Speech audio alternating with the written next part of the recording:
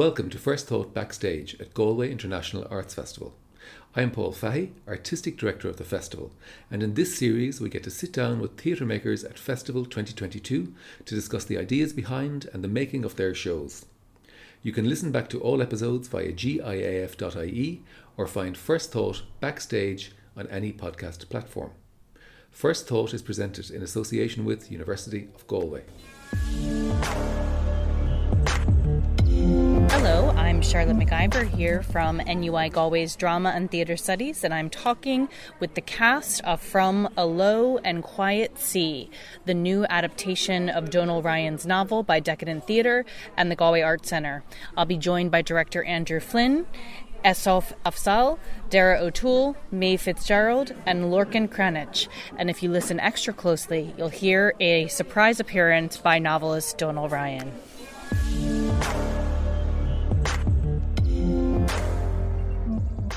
So Andrew, you're very welcome. I think you probably need no introduction to this crowd here. So this has not been your first outing with the work of Donal Ryan. Do you want to talk to us about Decadent's relationship to Donal and your journey with this work? I know Donal a long time. I knew his sister before I knew Donal. His sister Mary, who I asked to slow dance one night, but she said no. I was too tall, she told me.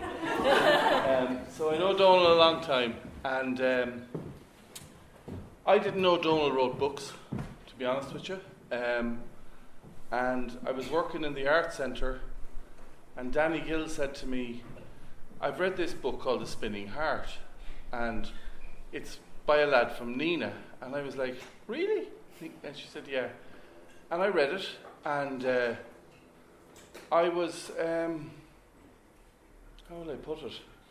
I was just blown away by the book, of course, but the minute I read the book, I instantly knew the landscape. I can't explain it, everything. He writes in a way that he creates characters. And I'm talking, like in Nina, for example, people drive in a certain way.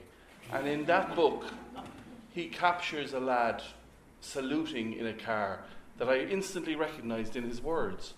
And I was completely blown away. And then I was handed a second book, which was his first book, but second published book. And that just, it made me cry, it made me laugh, it made me do everything. And, I can't describe it. I just knew he writes characters and he writes in a language that I understood or instantly knew. I grew up in a pub, so I had this, I was compelled to try and do it, and I probably harassed him and harangued him and put him under an awful lot of pressure, but eventually he trusted us with it, and we staged it in 2019. And that was the thing about December, and had huge plans to tour it, and then of course COVID kicked. So it was during the pandemic I approached Donal again and said, look, what about this next book? And he was so generous, and he just said, away you go. And here we are tonight. But it's about nearly a year ago now, Donal, we gathered in Longford, I think, to hear it first. Mm-hmm. And at that point there were 6 characters in the play, and it was probably 4.5 hours long. And we've been at it kind of ever since, trying to distill it. And that was this is his work, and he's the most humble man I've ever met. He will say this has nothing to do with him, it's everything to do with Donal, because he has imagined these characters, he has given them a voice, he has created a plot. All I've done with the actors, and the actors, they've done a hell of a lot more of it than me, and it was hard because you had to say goodbye to so much stuff that you're reading, and it's beautiful and it's wonderful, and you're like, but we can't do a 4.5 hour play. So the job was literally to distill it and to cut, which was heartbreaking. And I said to someone the other day, you probably don't have another play with the stuff we had to take away. We just had to. And that was really, but it is completely his work, and it's his play, and no matter how he says it's not, it is done. It's from your mind and your imagination you've created these characters. Oh, thank God.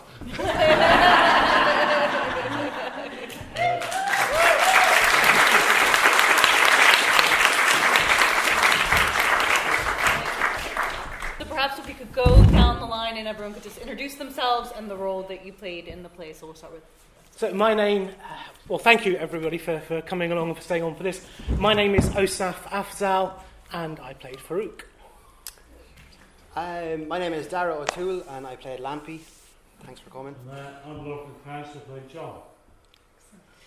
Well, fantastic. So we were just speaking about the process of adapting the novel into the play, and Andrew was taking us into the collaborative relationship with Donal from the beginning, and then going from 4.5 hours to the brilliant 2 hours that we were part of tonight. So in those moments of decision in the rehearsal room, Andrew, in terms of where was the moment to make the cut, distilling down, was that something that was happening between you and Donal or across the ensemble of actors as well?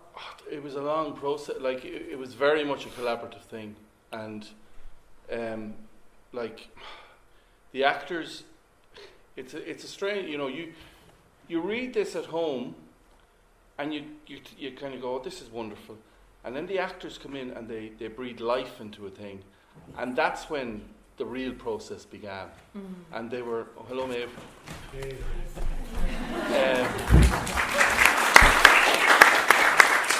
And it was extremely, they were painstakingly, at times I found it hard, because they'd be like, what's this line? And I don't know what this, and you feel like, oh, and it wasn't. It was hard to describe. We had to just cut, and felt guilty about cutting. And the process was, but the actors were painstakingly, they wanted the truth, but they also knew it had to be distilled down to work theatrically, I suppose. So it was a huge collaborative push, and it was before the rehearsals, it was during the rehearsals, it was, and I'm sure if we went at it again tomorrow, we'd probably... Yeah. So for the four of you as an ensemble, the play moves along on parallel tracks throughout, and then builds to this very climactic series of distilled moments between the four of you. What was it like, I suppose, building ensemble across the four of you when, for so much of the play, it was you alone on stage, holding the space, holding the story? Were you coming in and out of the rehearsal room alone? Were you in there together? We rehearsed together briefly at the beginning, didn't we? We had a few sort of workshop things together. And then we barely saw each other, to be honest with you. It's the first time I've seen him. But that is not unuseful, because stuff was changing all the time with the text, things were being refined. Every time we'd come in and watch somebody else's run, it was like seeing it for the first time, which is kind of magic. And because each of these characters are telling their own version of the same story, it was actually quite useful not to be completely immersed in everybody else's story all the time, you know? But it's certainly weird doing a play so much in isolation. It's very, my experience was kind of, it was exactly that, but it was slightly different in that for, I think, most of the last portion of the rehearsals, Maeve and Osaf were here in Galway. I was in Dublin, and it was even more isolated in that way. And I was very desperate to know how the hell it was going. Down in Galway, how was that rehearsal going? And so that was kind of odd, but it was because they are monologues. You are trying, as Andrew said, to keep an eye and make the thread of the story work, and that's what you would do, I suppose, with a character. Anyway, really, it's just to keep the truth of the character. But I was also really desperate to find out what everybody else was doing and how it felt, and I was glad that came down sooner than I was supposed to. But one thing that I have discovered is what I find difficult is the power of the other stories. I hear them before I come on, and I actually get affected by them in a way that you wouldn't normally do in a play. You know, if you're doing scenes in a play that follow on from or you've got a place that you come from and you bring to the stage. But I mean, Farouk's story is so powerful. Just before I find that personally as a performer, I don't know if anybody else is kind of Definitely. separate. It's having to shut that out, which is really, really tricky. I'll play it for laughs next time. I'll try and inject some comedy into his delivery. But there was a funny, like, I came to it with a preconceived notion that, you know, because I had done plays like this before, it was like, I know, it's grand. We'll all just come on at the start and we'll just be up in the shadows and we'll come on. And we tried that and it was just bizarre because it was like they can't hear each other's stories because they don't, like, Lampy doesn't know John exists. Yeah. He doesn't really engage with Farouk. And I kid you not, 4 weeks ago there was 6 actors in this play. Like Mrs. Coyne was a character, Pop was a character, and the more we went through it, the more it was like this is not going to. The play had 3 main stories, and it was like we were bringing 3 actors in. So at that point, we had 3 characters coming on in Act 2 to bring it together, and it was during a workshop one day. It was like we can't do that. It was strange and didn't quite work. So then we had to go back and find a way, and Florence was the person that we felt is actually connected to all 3 characters. So it became, I suppose the job became trying to find a voice for Florence, and Donal has done that in the novel, but in the kind of latter end. So we had Florence number 2, and then it was like, well, how are we going to find Florence number 1? And it came from a lot of Lampy's stuff. Or Pop stuff from the book, where it you know, she took some of Lampy's stuff, and I suppose that was the other challenge was for Dara. In the book, Donal is kind of the outside view, and Lampy is being described by Donal. So the poetry of Lampy is very beautiful in the book, but when Dara spoke it, it was like, is he that poetic as a young lad? So a lot of it became about trying to make it, to unpoeticize this really beautiful language, to make it real in Lampy's hands. And it helps that he's got a Midlands accent. I was going to pretend I was American and make it much more impressive. And so, Dara, what was it like for you to follow through that transformation of the character as written in the rehearsal process? Yeah, I mean, it was amazing. This is actually my first professional stage production, so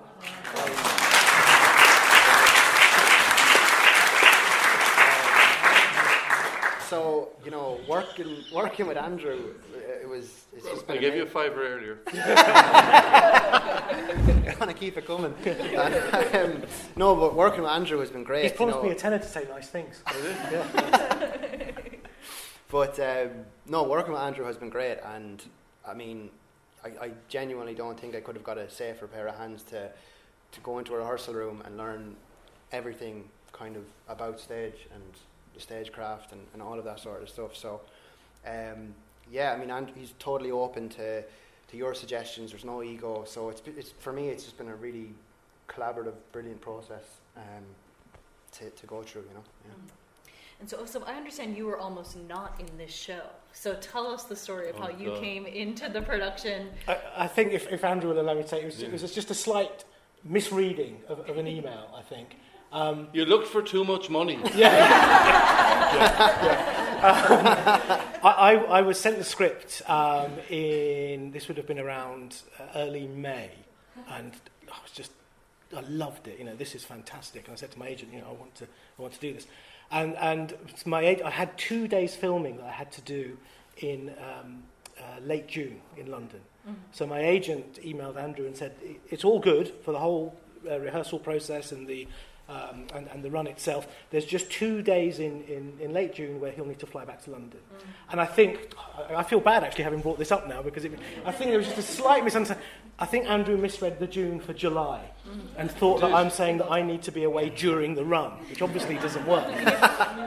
So we were told, no, don't worry about it, don't bother. And I was gutted, you know. And then obviously you put these things then out of your mind, and then about 2-3 weeks passed. And then, luckily, I think Andrew went back to the email and said, "Oh, yeah, if it's June, then it's fine." But you, understandably, he did need to fill the role quickly, and so it was a case of I had to get an audition tape in like yesterday. So I remember getting up at 4 a.m, going through the script again, because I haven't had to look at it for 3 weeks, because I'd assumed that, you know, it's an opportunity that's gone. Got up at 4 a.m, went through the script, made a tape, sent it to Andrew, and bless him, he got back to me literally an hour later saying, right, I want to make this work, I'm getting in touch with your agent now. And then a few days later I was on a plane to Galway. What you don't know is that when I read the email, it was at the same time as I realised the cast was reducing from 6 actors to 4, and I'm like, oh Jesus, we've so much work to do in this text. And I just looked and went, oh, Jesus, he's not free. And then, I don't know what made me go back, but the feather dropped. And But I mean, I think that's apt, and I bring up that story because it's hard to imagine other actors in these characters. So, you know, and this is Dara's premiere, we had this misadventure here. How did you know that these were the souls for these roles? Well, I've worked with Maeve a lot. I've tried to work with Lorcan a lot, but he's not easy to get. Dara, funnily about that is, this time last year we were lining up a workshop, and I asked Dara to do it, but he wasn't free. Maeve was, and Lorcan was. I didn't know Osaf, and it was, at the time it was like, who am I going to get to read this? It was just it was a workshop, and we had a 24-year-old man from Belfast who was, I think, of maybe Egyptian extraction. Read, and he was way too young for that, you know, for the part. But it was just to get some kind of an authentic voice reading. But I don't know. They when I read the play, they were the first names that kind of came to me. And thankfully, when I sent them the script, you know, and at that point it was. I mean, I began by editing, and I think I probably sent them half the book, if I'm honest. Like, the edit was not much of an edit at all. And when they sat down and read the play, and they were brilliant in the work. Actors, you can't, it's hard to describe what an actor can achieve in a look, what you sometimes have to write. You know, where you don't have the actor, so Donal might write a passage, but they can get it in an emotion or a look or a feeling. And like what the process has taught me is I can edit away at home on a laptop all I want. Without them, it's a pointless exercise, really. And that first day in Longford, it was both our minds were blown, because what the actors brought to the process was just extraordinary. And I think we definitely knew at that point, okay, we have something here. And you know, Donal went away and I went away, and I think Maeve got a lot of emails with stuff coming over and back. And then it was like, we need to do another workshop, which we did.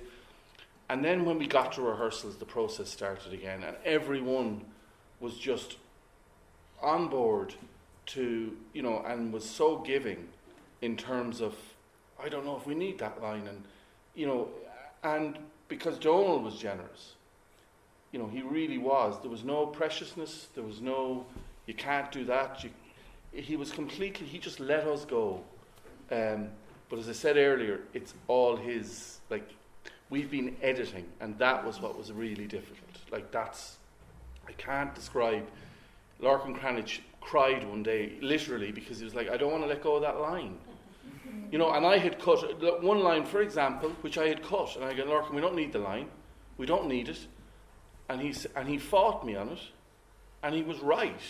And it's that line in his second monologue, there was a smell of Pond's cream and onions.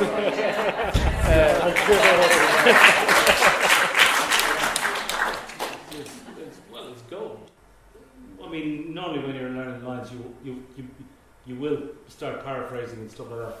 But oh god, it just hits you like a sledgehammer when you paraphrase it wrong and you realise the words that Donald actually chose.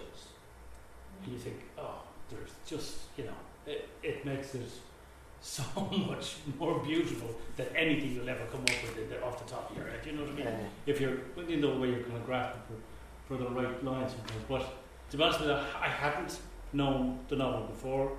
I'd known, I think about December, but I hadn't known this one. And when we read it, the drafts that you gave us, it was just beautiful, and you can't.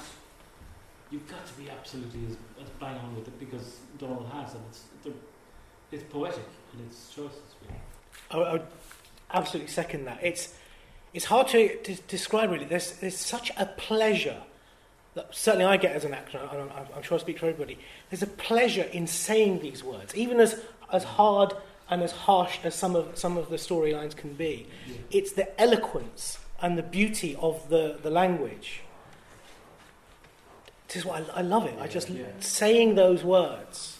It's this wonderful experience. Yeah. Oh no! I mean, they're just such wonderfully rounded characters. I think that's why you get to bring them on a journey. And with Lampy, it's everything. It's the good, it's the bad, it's the imperfection, and it's human. It's really enjoyable to play that. Can I just put in for a second, please, if you don't mind, and just say thanks, guys. I just think that you're absolutely astonishing. And there's nothing as magical or as gratifying or as just incredible for me to see characters made flesh by you guys. I mean, I just think what you do is just absolutely unbelievable.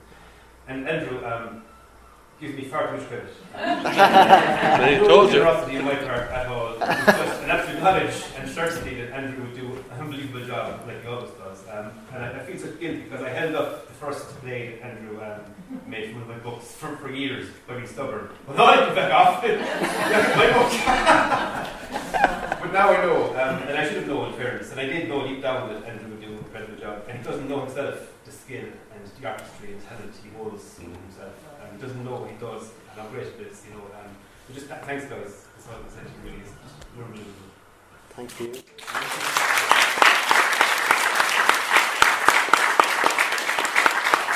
Before we bring it to a close, do we have any questions or comments from the audience? And thank you so much for staying to be in dialogue here.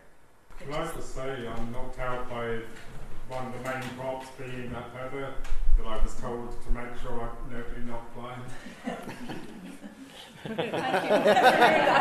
you. Thank you. Can I just ask, I've worked an awful lot with people's real stories in theatre, and there's often there's a real challenge between the storytelling and the acting, kind of, that balance and that nuance. Just how did you cope with that as actors? Because it was, like, having read the book and Donald's other books, the direction was spot on, because he really captured the spirit of the storytelling of the book, used the language to the best. You didn't need to embellish it. You trusted what was there. And the actors, it's a big job to trust the language. And I think what you were saying, Lorcan, about being spot on, because actors do paraphrase wildly sometimes.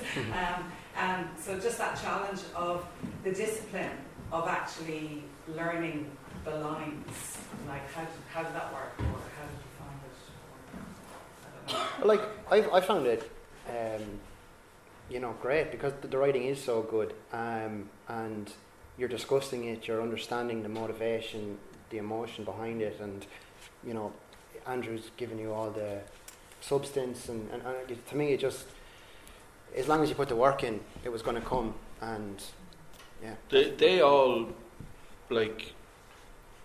cared so much that it was accurate.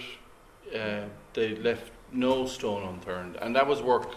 That was work they did themselves. We had Tara Finn is somewhere in the background, but she ran lines with Osaf and Dara, and there was a gorgeous girl called Kira who ran lines with Lorcan and Maeve. But that was their and any actor I've ever worked with, there's a determination to get that right, and that's it's vital in a way to when it's well written, when it's really well written. Yeah. But it can be overacted sometimes, and I think what was absolutely stunning tonight was it wasn't. So on that, sorry, because I remember Maeve and I were talking about this earlier. It's a case that you just let the words take you places. Exactly, yeah. That's all it is. You let the words take you to places, and sometimes that'll be very subtle and soft. Other times it'll be big and emotive. But it's the words that are, in a sense, doing the talking for you. There's a one of my favourite phrases in that, I think, is that Sanders, the young boy, he says he's tall, tended towards lanky, but he hasn't the full of himself yet. I don't know where you get that, but it's just you can't. There's no other way of saying it. Yeah. That was about me. That was about me. I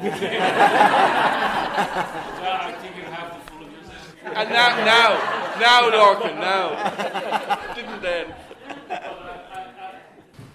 That kind of work sort of gives you the thing, so that when you actually have to give that person any kind of voice or sound, you don't need to do that much. And one question we were worried about, because in the case of John, he's had a lot of life. He's had a lot of living. He's actually dead, really. But do you know what I mean? He is in terms of the actual story. He's dead at this point. But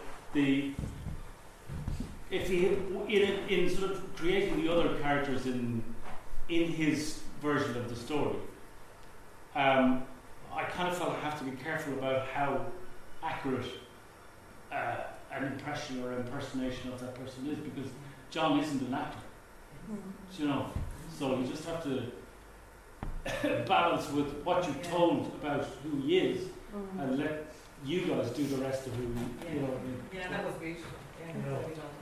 So we might close with a question for Maeve, actually. So we talked about your character as the linchpin pulling all three stories together, as well as in translating the novel to the play, the character that needed filling out creation, maybe in slightly different ways. Yeah. For you being in that role, telling her story, what's the most powerful part of her story for you, or playing the character?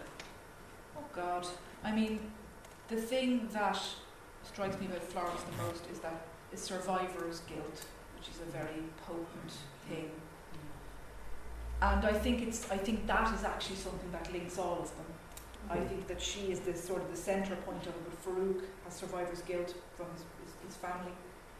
And John does from, obviously, Javier, as does Florence. What's great for Florence is that the three main people in Florence's life that she talks about, I actually have them in my peripheral vision, so I don't have to do that much making up or imagining. They're there. So I'm very lucky in that the only person we have to imagine really is Pop.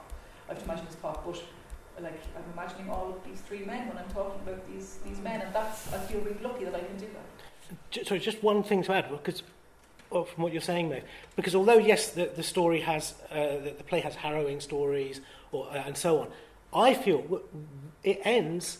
It's like a happy ending, if you'll bear with me for a moment, because John is seeking forgiveness and penitence, and that's a big change for him, and that's a positive change.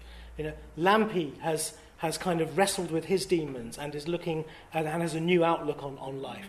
Florence and Farouk kind of have each other, perhaps. There's hope that things might be better for them going forward. So I'm sort of looking at this. Actually, there's a happy ending. I mean, the big question for Florence is that her dilemma is she's looking at her son, and she knows she's going to eventually have to tell him who his father is. The main reason for that is that there are traits coming out in him that are biologically passed down from his father, and that is undeniable. And it's causing her son to question things about himself. It's causing him to feel that he doesn't know himself. Florence has been told to keep her mouth closed, so she's been doing what she thought is the right thing, and also what wants to be gained by telling her son that his father was this a monster. But I think now that that she makes this connection with Farouk, who is somebody who understands death in a way that nobody else she's ever met before understands death, and understands grief in a way that nobody else that she's met before understands it. She has formed this connection with him. She knows that she could tell him anything and it would be all right. And that's the first time, again, she's ever met someone that she feels that level of safety with. So that's cathartic for her, because she will be able to tell Lawrence, she'll be able to tell Farouk, and she will now, at long last, be able to move on from carrying this weight, dragging this weight through her life. So that is why I agree with you, it is a happy ending. And Darrow was saying to me, Lampy will be able to go back to McDonald's. That's the... That's where we should think about adding that. The poster was going to be a chicken legend. Well, on that note, we will thank you again for staying. We will thank the incredible cast and director and Donal as well for being here with us. And you may all go to McDonald's every night on your merry way. Thanks so much. Thanks so much. Thank you for joining us for this episode. For more episodes, visit giaf.ie or find First Thought backstage on any podcast platform.